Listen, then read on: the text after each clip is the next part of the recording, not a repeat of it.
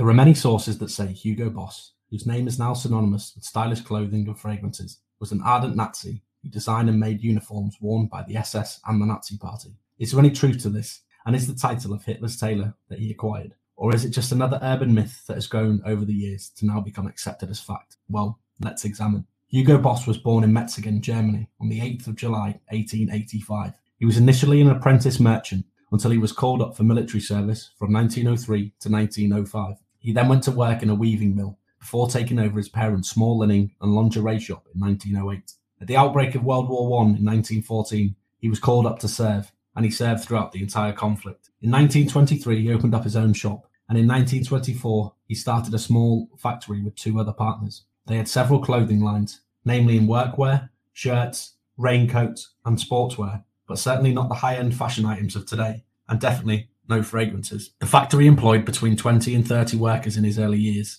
He was commissioned by a textiles distributor called Rudolf Born for a large batch of shirts, including brown shirts, for a fringe political party called the Nationalist Socialist German Workers' Party, better known as the Nazi Party. In 1929, the global economic crisis known as the Great Depression hit, and this caused problems in every sector, including the textile industry. For small operations such as Boss's, there was no chance, and by 1931, he was facing bankruptcy. After working with creditors, he was once again left with just 6 sewing machines and to start all over again. That year, Hugo Boss became a member of the Nazi Party, which had grown expeditionally, and it was starting to become somewhat of a political force. The company then began receiving contracts for uniforms, but not only the brown shirts for the Nazi Party's paramilitary, the SA, but also for the Hitler Youth and the SS, the political soldiers of the Nazi regime. Uniform manufacturing was something that was very decentralized in Nazi Germany, and with most production being handled by small and medium enterprises like Boss's. His was by no means a leading company in the industry, and he only employed around 120 people at the time. In 1938, however, as Hitler was rapidly expanding the armed forces, major contracts for uniforms for the army came in.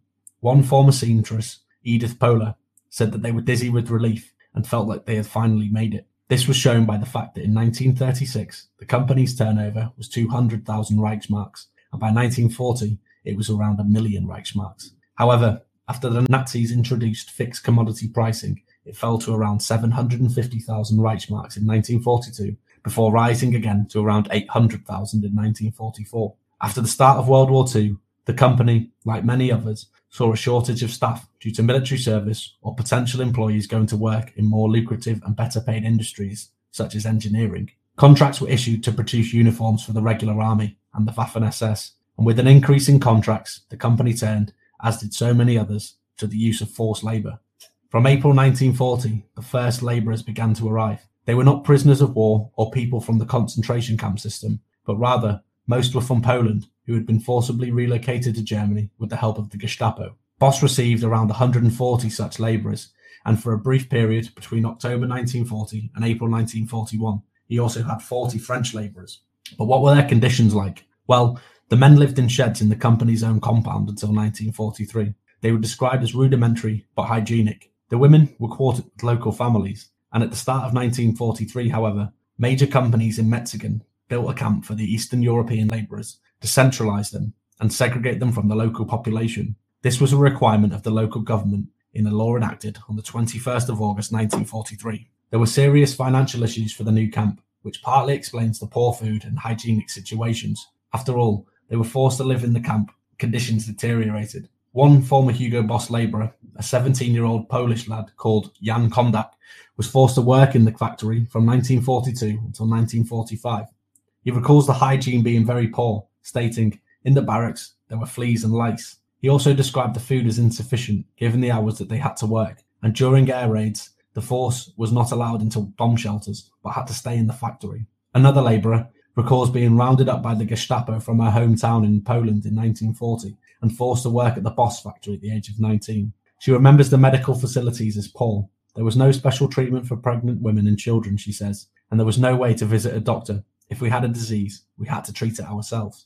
There are conflicting reports of how the labourers were treated. Several of them were positive about Boss himself, but the company management also condemned some committed Nazis who treated the women, for that's what most of the employees were, harshly, and would threaten them with eviction to the concentration camps It's likely that Hugo Boss wasn't personally aware of these incidents, but he must have been aware, and in any case, he did nothing to stop them. Some credit must go to Hugo Boss, however, as he did try to alleviate the problem at the beginning of 1944 by having the females excluded from the camp food system and instead feeding them in his own canteen. There is evidence that the company tried to improve the food for the labourers, giving them a midday meal, which other factories in the area didn't provide, and they were, of course, paid. After all, they weren't prisoners until they decided to leave the factory.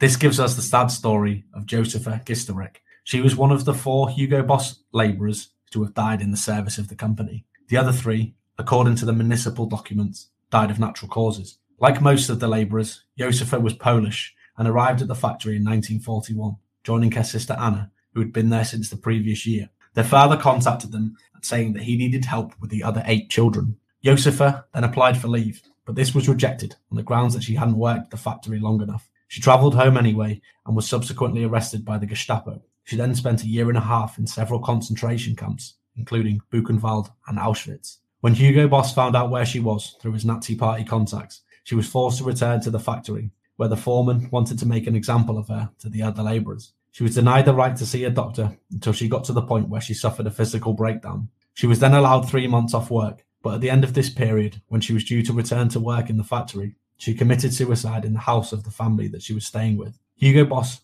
paid for the funeral and also the travel expenses of her family to attend the funeral. Boss has since been criticised in recent years for not doing more for the family, but to be fair, he probably did more than any other factory owner at the time would have done, especially helping financially with the funeral. It's difficult to tell what his thoughts were. On one hand, he tried to improve conditions. He rescued Josepha from a concentration camp and did give her 3 months off work, a blight, only after a breakdown. On the other hand, it appears he did nothing to stop the harsh punishments meted out by his foreman. Simplistic characterizations of the man are very hard to draw. Was he a rabid anti-Semite or virulent Nazi? Probably not. There is no evidence of this. However, like most of the others at the time, it seems he didn't have a problem with the Nazis. Like most businessmen, party membership was a sensible option. It saved the business from day-to-day control and the micromanagement by the Nazi functionaries. They would then just keep a general oversight, which was better than the business being confiscated and given to another who was more likely to toe the line. Like most German businessmen, Boss seems to have been pragmatic and understood that doing well meant keeping favour with the regime. So, as we've seen, Hugo Boss did indeed produce uniforms for the Nazis, but he certainly didn't design them. This dubious honour goes to 2 members of the Nazi Party, SS Oberfuhrer Professor Karl Diebeschitz and a graphic designer named Walter Heck. Heck designed and stylized the SS runes in 1929, and then in 1932, the pair designed the black SS uniform. Neither of them had any affiliation with the Hugo Boss company. As we've also seen, despite being known now as Hitler's tailor, Boss's company was only one of many small companies that manufactured uniforms for the regime, and it was by no means the largest. The name was also not the famous one that it is today, but it is easy to see that because the name is now so famous, and the fact that Boss did carry out work for the Nazis, that people, either out of ignorance or maliciousness, can come to the conclusions that are now prevalent. But what happened after the war? Metzingen was occupied by the Western Allies in April 1945, and it fell into the French zone of occupation. Along with so many others, Hugo Boss was forced to undergo denazification programs, in which he was classified as incriminated, and he was also fined 100,000 Reichsmarks. This was the second highest punishment imposed. The reasons were due to his early membership of the Nazi Party, his profiteering from National Socialism, and his friendship with local party leaders in Mexico. However, Boss appealed the conviction and was subsequently reclassified as a follower, which meant that he complied with the regime without actually being involved in the politics. Boss also lost the right to run a company, so the business was given to his son-in-law, Eugene Holy. Production of the uniforms continued, this time for the French occupation forces and the Red Cross. Hugo Boss died on the 9th of August 1948, aged 63. His death was caused by complications from a tooth abscess. In the 1950s, the company began selling suits again, and by the end of the 1960s, it had a total sale of 3.5 million Deutschmarks, although it was actually on the verge of bankruptcy. In 1969, Joachim and Hugh Holy took over the company and began to shape it from a small local factory into the international powerhouse that it is today. Well, that concludes the Hugo Boss story. I hope you all enjoyed it. Thank you all for subscribing, liking, commenting. It's very much appreciated. We'll see you on the next one. Thank you very much.